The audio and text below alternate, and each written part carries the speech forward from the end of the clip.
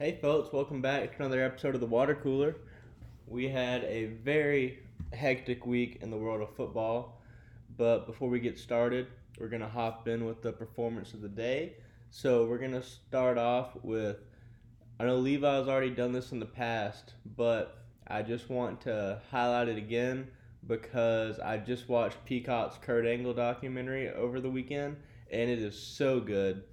And so for the performance of the day, I'm going to go with Kurt Angle in the finals to qualify for the Olympics with a broken neck, going up against one of the best wrestlers in the world. I forget the guy's name, but he was just going for Kurt's neck the entire time. You can see in the footage from the documentary, he just keeps slapping at the back of his neck, pushing down on it, putting his forearm on Kurt's neck, like just targeting in a brutal way that on one hand is kind of makes you be like, I don't know, that's not too nice. You shouldn't do that. You shouldn't act that way. But on the other hand, you got to respect, I guess, the hustle of somebody trying to make the Olympics, exploiting every possible weakness he can. But Kurt Angle and his team were so smart that they were able to anticipate that would be his game plan and then use that to their advantage because by going after Kurt Angle's broken neck, the guy left himself open, and so Kurt was able to get a bunch of takedowns just by that guy overextending himself by reaching out for Kurt's neck, and Kurt would go down and take his legs out. And it's just super cool to watch it in the documentary, the way they just show his struggle. They even show the match where he broke his neck, and I'd always, heard, and he always talks about in his promos, he won a gold medal with a broken freaking neck. But actually seeing the video of how he got his neck broken was just brutal. I've seen people break their necks, like Steve Austin, for example, did it by getting dropped on his head. But I've never seen it happen where somebody, like Kurt Angle, got thrown face first into the wrestling mat and his face like basically caved backwards on itself, and it was just kind of hard to watch and really just mind-blowing that a human being can be so tough and withstand that. It just makes you realize how much of a different level these Olympic level athletes truly are on, where I mean, if I broke my neck, I would probably be paralyzed for the rest of my life or dead. But Kurt Angle, his neck is just so thick that he can withstand that, and not only withstand it, go on to compete at the highest levels of his sport and win Olympic gold, like internationally. It's just insane. So I had a tremendous amount of respect for Kurt Angle before I watched the documentary, but watching it and just seeing it in front of me, it's a completely different experience. I would highly recommend not only watching his actual wrestling matches, but also if you got Peacock, watch the documentary. It's entertaining as all get out. So that being said, let's get into college football. We've got the biggest news coming out of this weekend is Aaron Rodgers' Achilles injury, what that does for the New York Jets' chances at making the playoffs, what it says for Aaron Rodgers' career.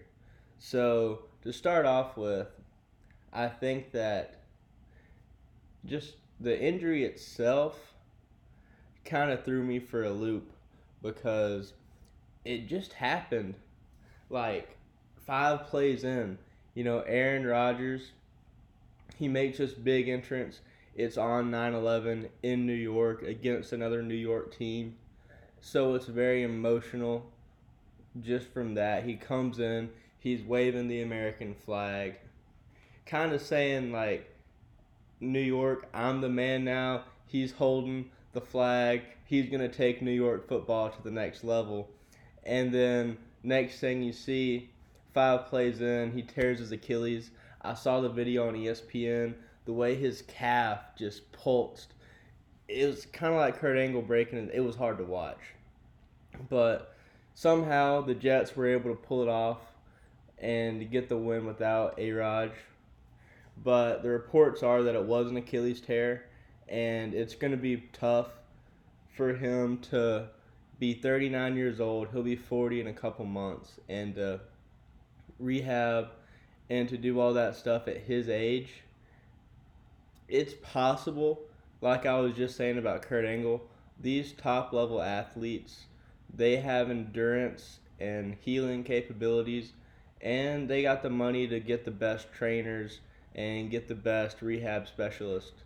So it can be done. That being said, I think we just saw the last of Aaron Rodgers as an A-level NFL quarterback, which is sad to say because Aaron Rodgers is one of the defining performers of his generation.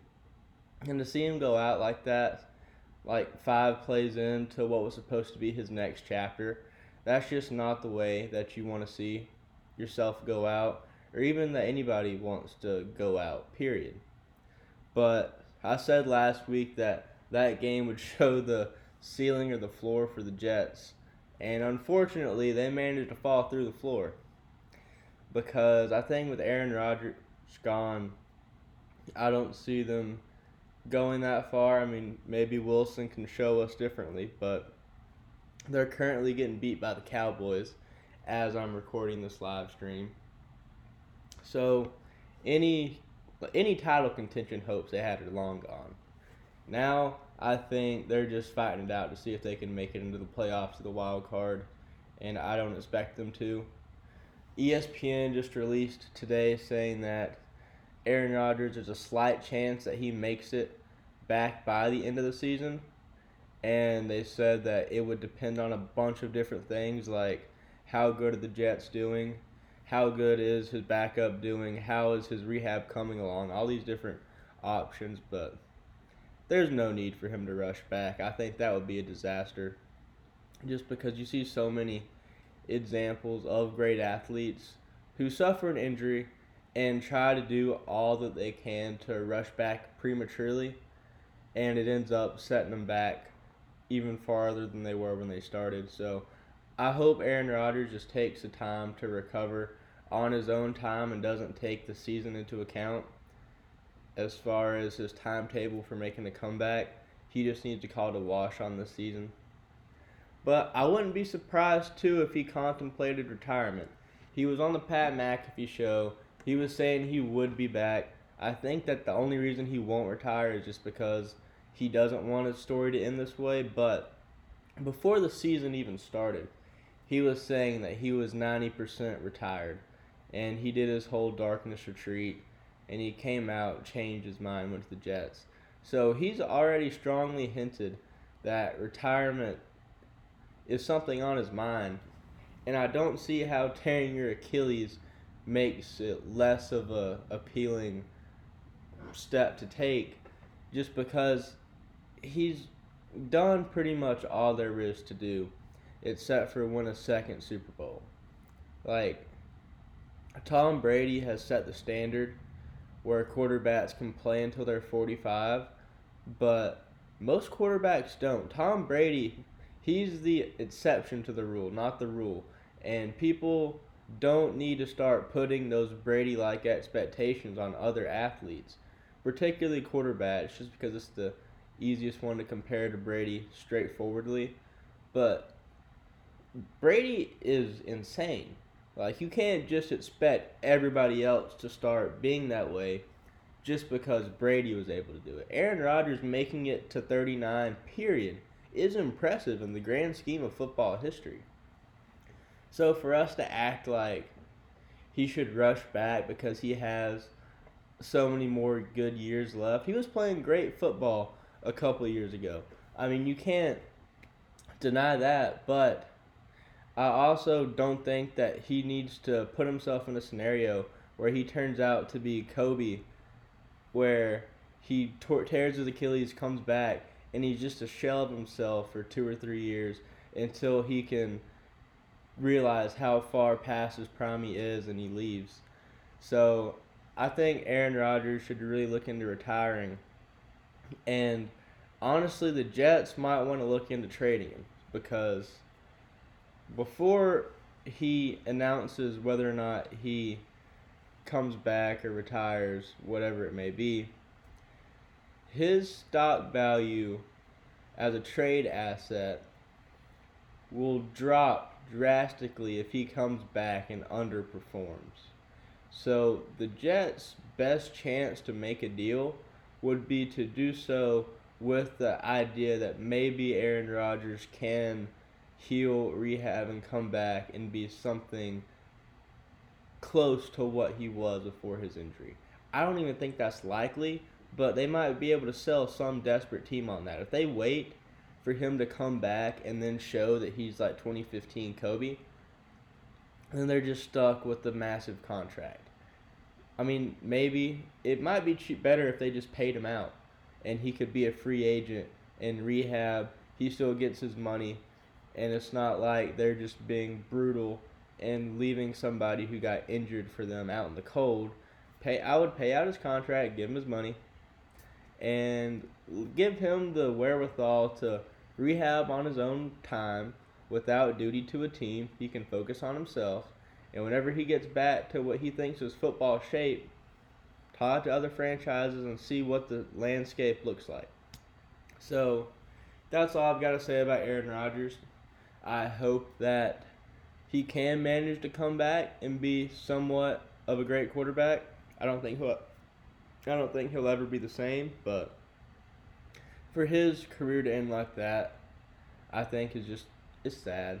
But it happens a lot. I mean, that's sports. That's what happens when you get to be 39 and you're still playing football. It's football of all the major professional team sports. That's not an old man's game, despite what Tom Brady might have you believe. So, more power to A-Rod. I hope he does what he thinks is best for himself, and I hope he takes his time and gets healed up. But as far as the rest of the NFL goes, I don't think anything too crazy has happened so far. I know the Falcons, I think, got a big win today. The Chiefs bounced back from their Week 1 loss. They beat the Jaguars 17-9. So unfortunately, Trevor Lawrence does not get to put knocking off Patrick Mahomes on his NFL resume just yet. But hopefully the Chiefs can get back into great football shape, not only because I want them to be able to make a good playoff run. I think the NFL is always better when the former champion team comes back and makes a competitive run and just adds to the drama. But also, Patrick Mahomes is my backup fantasy, or is my starting fantasy quarterback. So the more points he can put up, the better off I am. I think having Travis Kelce back this week was a big plus for the Chiefs. I mean, it never hurts to have one of the best tight ends of all time come back to your roster, but his presence was definitely the major reason they lost Week 1, and hopefully he can get back and be recovered and start doing what it is he does best, and that's put the football in the end zone. So, with the NFL being said, college football wasn't really that. I'm trying to think of the right word here. Like, everything that we thought was going to happen happened yesterday. But the best story so far this college football season has been Coach Prime in the Colorado Buffaloes. Now, they dropped a point in the rankings this week because they went to double overtime with Colorado State. Well, they've been by far the most interesting story. I mean, Georgia, they're number 1. They almost got beat by USC yesterday, but USC got gassed out and blew it in the second half. I mean, their schedule is absolutely pitiful. So there's not a lot of competition there to keep you interested. They're going to cakewalk to the playoffs. And the way it's looking now, I was talking to somebody about this yesterday. It just does not seem possible for a team to three-peat in college football. So I'm not going to bet on them to do it. But at the same time, I have no idea who beats them.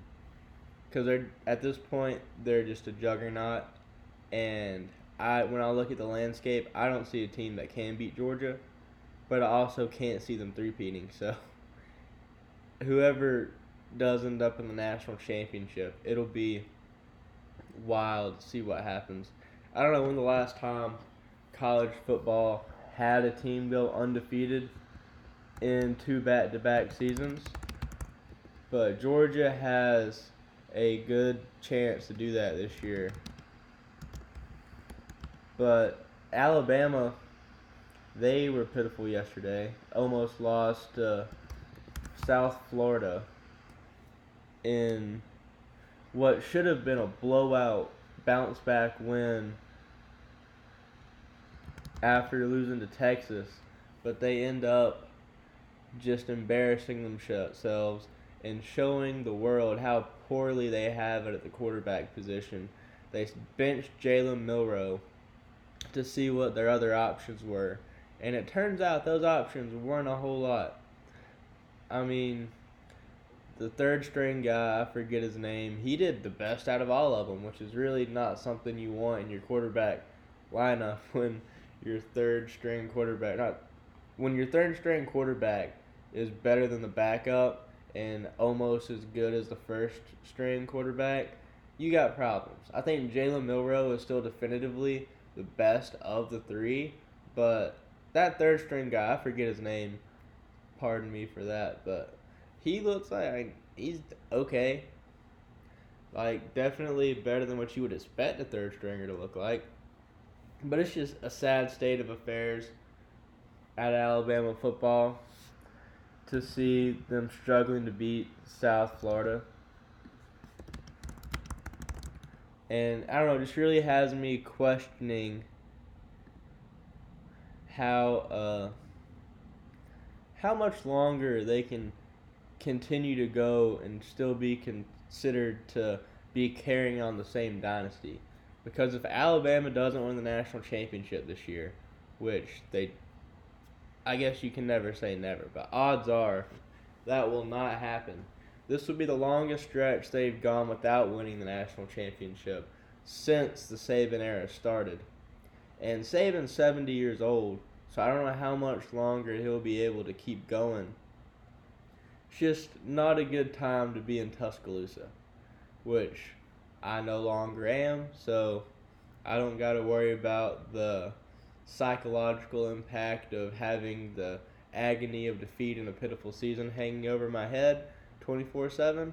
But as somebody who has been in Tuscaloosa during down times, losing to LSU and Tennessee for starters, it does permeate the entire campus when you're down there. And Alabama getting beat, I try to explain this to people here at Georgetown whenever we start talking sports and stuff. Like, when Alabama loses, classes have to take like a brief part of the beginning of class to explain to these students that it's all going to be okay and that it's just a setback. Like, only in Alabama can a football loss hurt you so much that teachers have to have a somber start to class to have a heart-to-heart about prioritizing your education over your college football team's chances. And it's just really interesting to see it play out in real life. But it's hurt seeing Alabama football fall so far, so quickly. I mean, national championship 2 years ago to number 15 now, or 13 in the AP poll. That's a brutal distance to fall. I mean, we were number 2 or number 3 to start at the poll this year, and now we've dropped 10 spots in 2 weeks.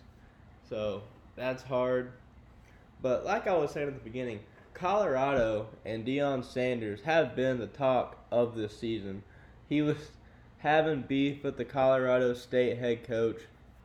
So in the presser leading up to the game, the Colorado State head coach said that his mama taught him to take his hat and glasses off when he talks to people. And he didn't say Deion Sanders by name, but it was clear who he was talking about. Because Deion, he's always in his post-game interviews, he's got his shades and his cowboy hat on. And, I mean, Look, I grew up in an old school way. Like, I've always heard the whole you take your hat off inside, you take the glasses off when you're talking to somebody. Like, I get it, but at the same time, it's just a stupid reason to take shots at somebody, and it's just unnecessary. It makes you look like you're punching below the belt. It makes Dion.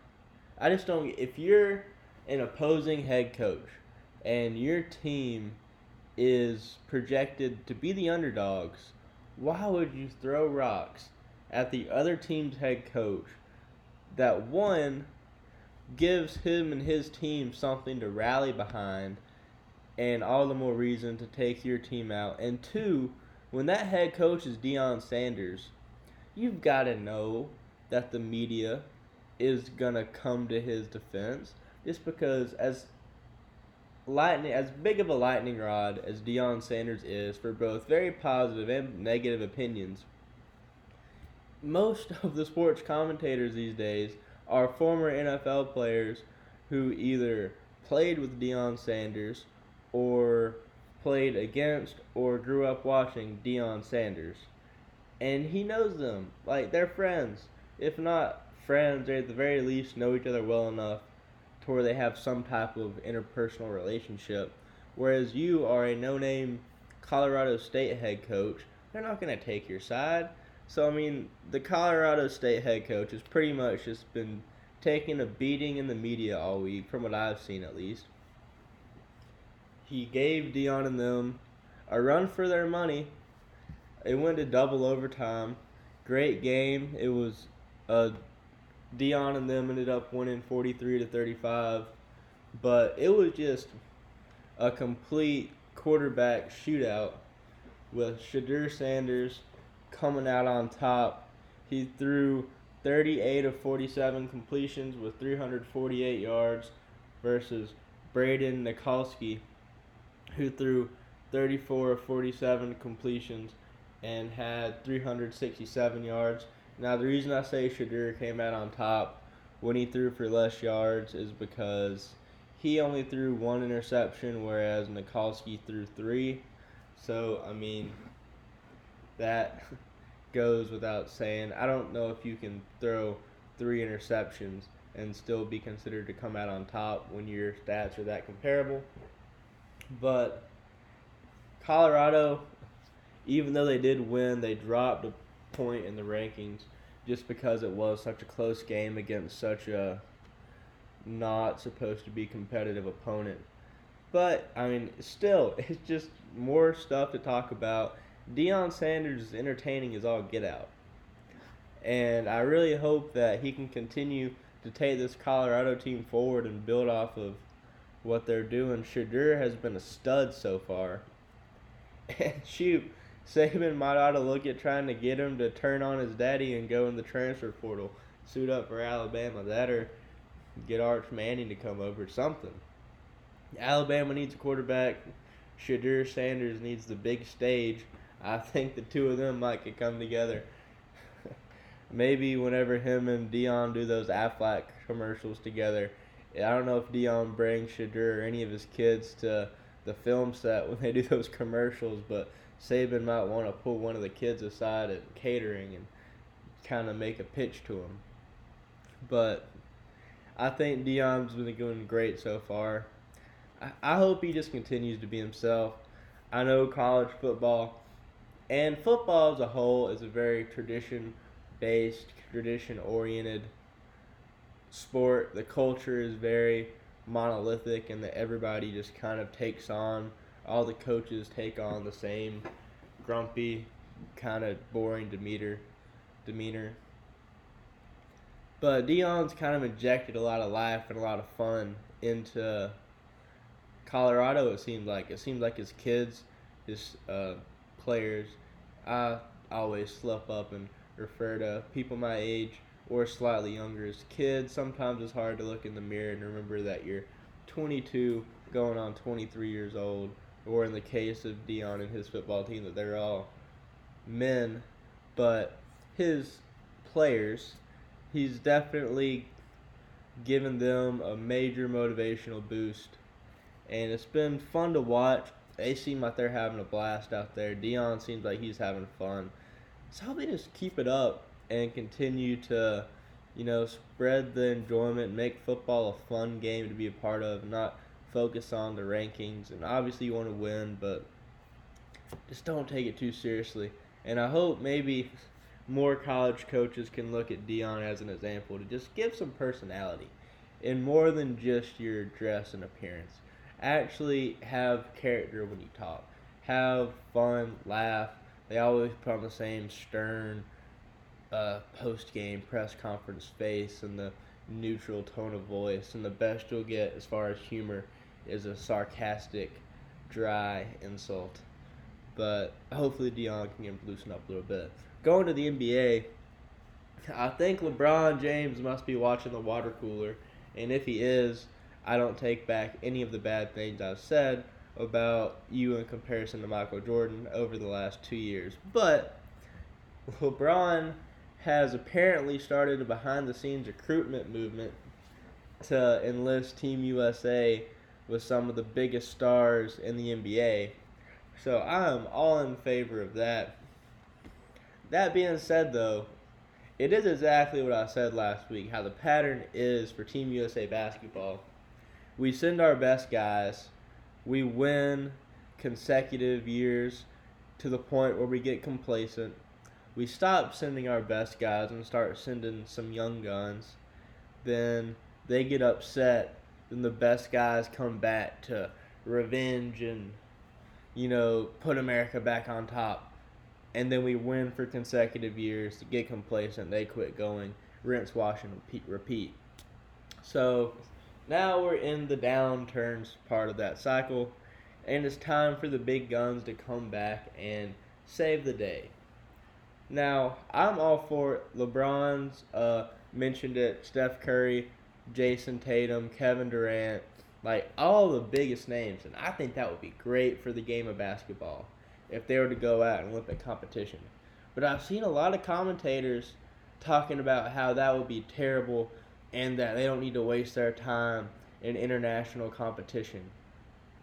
Like, I'm sorry. And when I say commentators, Skip Bayless, Chris Broussard, Steve, like all the big talking heads have all pretty much universally said it's a bad idea. They're out of their mind, I think, because if you're LeBron James and you're 37 or 38, let me look it up real quick, but he's 38 years old. He'll be 39 in December. He doesn't have that many years of playing competitive basketball left. If I'm LeBron, I want to get as much enjoyment out of my last playing years as I possibly can. And that includes doing all the things one last time. Go to your last Olympics. Because by the time the Olympics comes around again, in 5 years, he'll be 44 years old. This is LeBron's last chance to do the Olympics. Why would he not want to do it? And they say, oh, you might get hurt. You don't want to jeopardize your NBA career. Why not? I mean, honestly, if LeBron James retired tomorrow, he would go down as, at worst, the third or fourth greatest basketball player of all time. And that's me. Most people have him second or as the GOAT. It's not like his career, he's at some defining moment where anything could happen and it just takes a couple more seasons for him to prove his legacy. Like, his legacy is set. And it's not like if he retired or say he gets hurt and pulls a Paul George. He's not going to be hurting for money. The dude's a billionaire. I mean, do I think the Lakers will be title contenders this year? No, I don't. Do you know until you see it for sure play out? No. They made the Western Conference Finals. Anything can happen. But for them to say that LeBron should hold out because he's risking injury, to me it's just, I don't know. It just shows that the game of basketball has just become way more of a business than it is about the actual love of the game which, I mean, duh, it's a multi-billion-dollar corporation.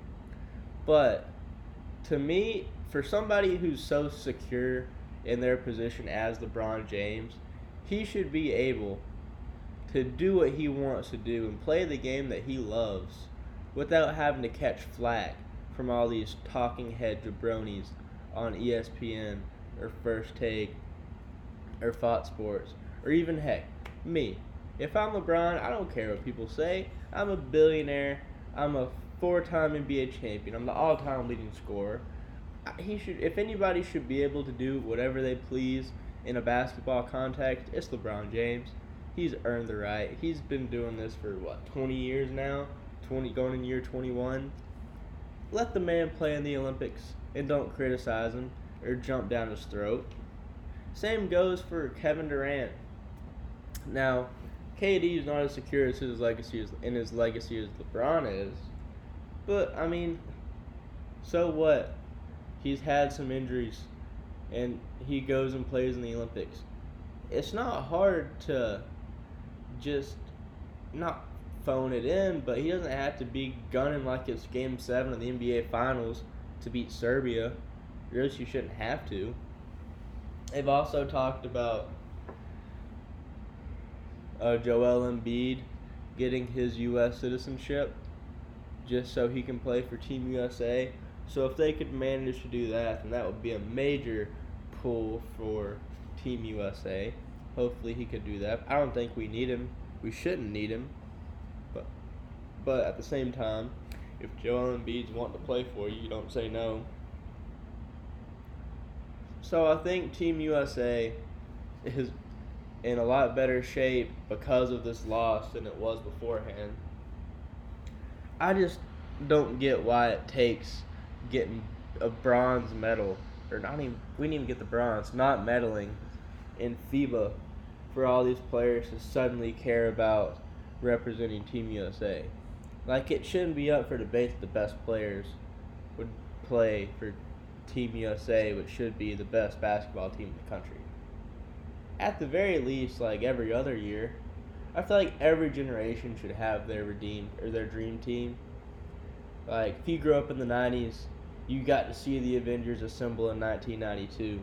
If you grew up in the 2000s, then you got to see them assemble again in 2008. Like, I don't know, once every 10 years, you should get that, like, generational, like, Justice League squad come together and just be the absolute best of what basketball has to offer. But we'll see how it all shapes out on that front. And baseball is marching closer and closer to the World Series, or I don't know what the National Series, if the track star is anything to base your terminology off of. Unfortunately, Shohei Ohtani has recently gotten injured and will miss the remainder of the 2023 season. He hurt his oblique, but he's only on a 15-day DL. It's not like the Angels are really the prime time team that you would think they would be with Mike Trout and Shohei Ohtani. But so it's not like they're going to miss out in the playoffs or anything, because they're already not making it, I don't think. And he's already a lot to win the MVP and maybe even the Cy Young. So, I mean, it's a wrap early for a great season, but, I mean, he couldn't have done any more than he already did. So I hope he enjoys his offseason. I hope he gets better quickly. And it's just crazy when you look at what Shohei did this season from an individual standpoint. He was the MVP of the World Baseball Classic. He's probably going to win MVP of the MLB. There's a good shot he wins Cy Young too. He's just by far the best player in baseball in the world. And it's a shame that he's on the Angels and that he's spending all these great years as the star of a team on a terrible franchise. But what are you going to do?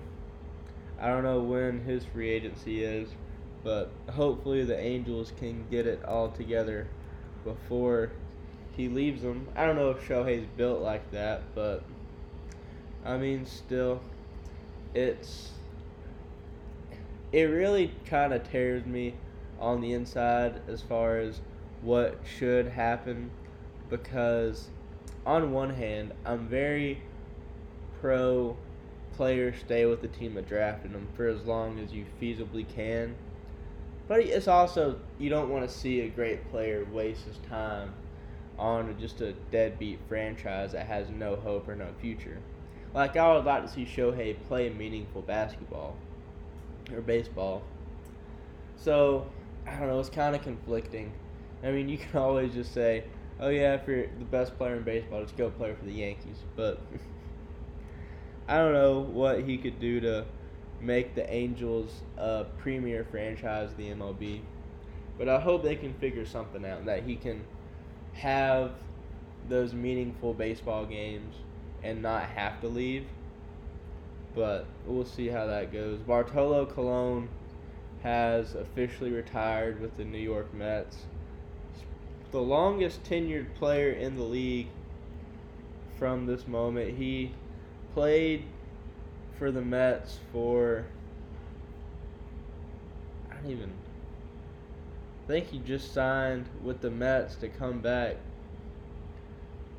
But anyways, he made his debut in 1997. And I guess he just signed a one-year contract, or a one-day contract with the Mets, even though he hasn't pitched a game in 5 years. But he signed the whole one-day deal, came back to throw out the first pitch as a New York Met. But he played for almost 30 years. He played for 21 years. I'm not good at math. That's the reason I'm going to law school. And he was an all-star for 4 years, as well as a Cy Young winner. So, I mean, great career coming to an end. He is the last player from the 1990s to officially retire. Him and Adrian Beltre were the last two. Adrian Beltre hasn't played since 2018 either. So I'm guessing he is officially retired. But it's sad to see 90s baseball come to an end in an underwhelming way, since, in all intents and purposes, Bartolo's been retired for 5 years.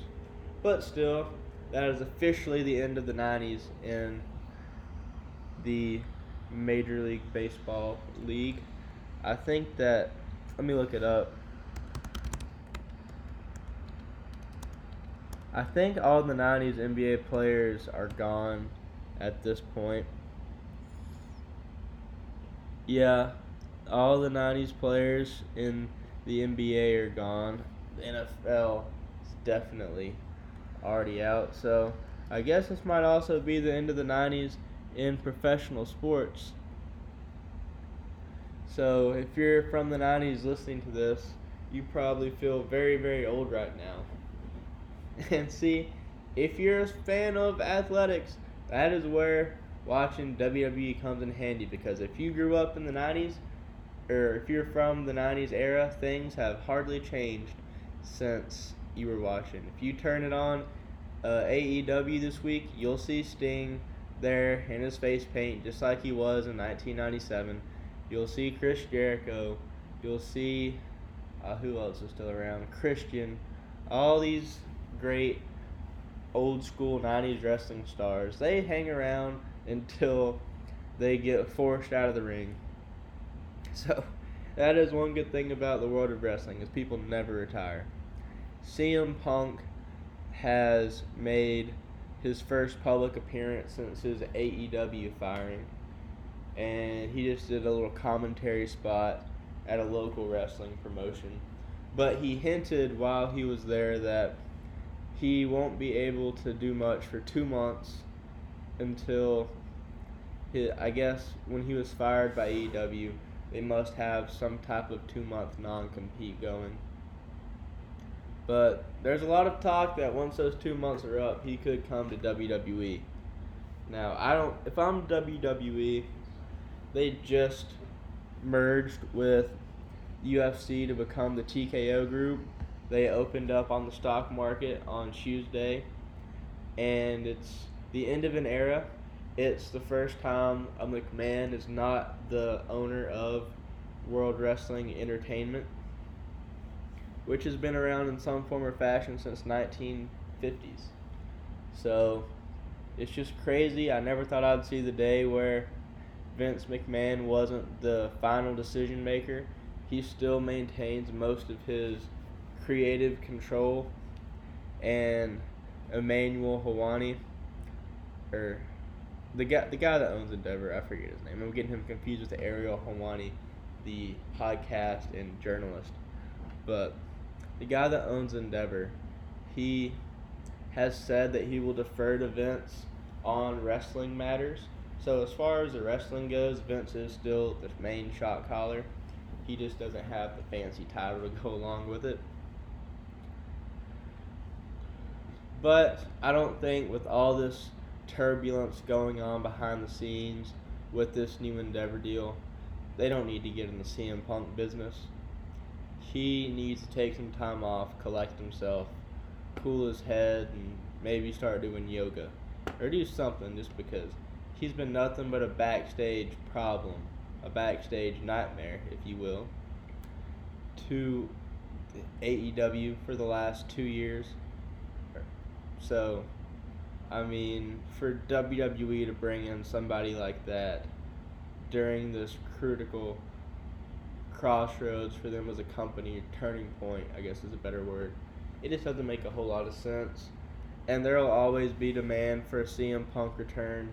There's no reason you can't just put it on the shelf for now and reach out to Punk in 6 months to a year. But who knows? In 2 months, it'll be November, which, if they sign him and keep it quiet, could make for a great Royal Rumble return. So, I mean, never say never. Stranger things have happened. The Rock came back last night, or 2 nights ago on SmackDown, for a segment with Austin Theory on SmackDown. Nothing too serious came out of it. Just a quick little altercation. Beats up on Austin Theory, says the catchphrases, gets the big reaction.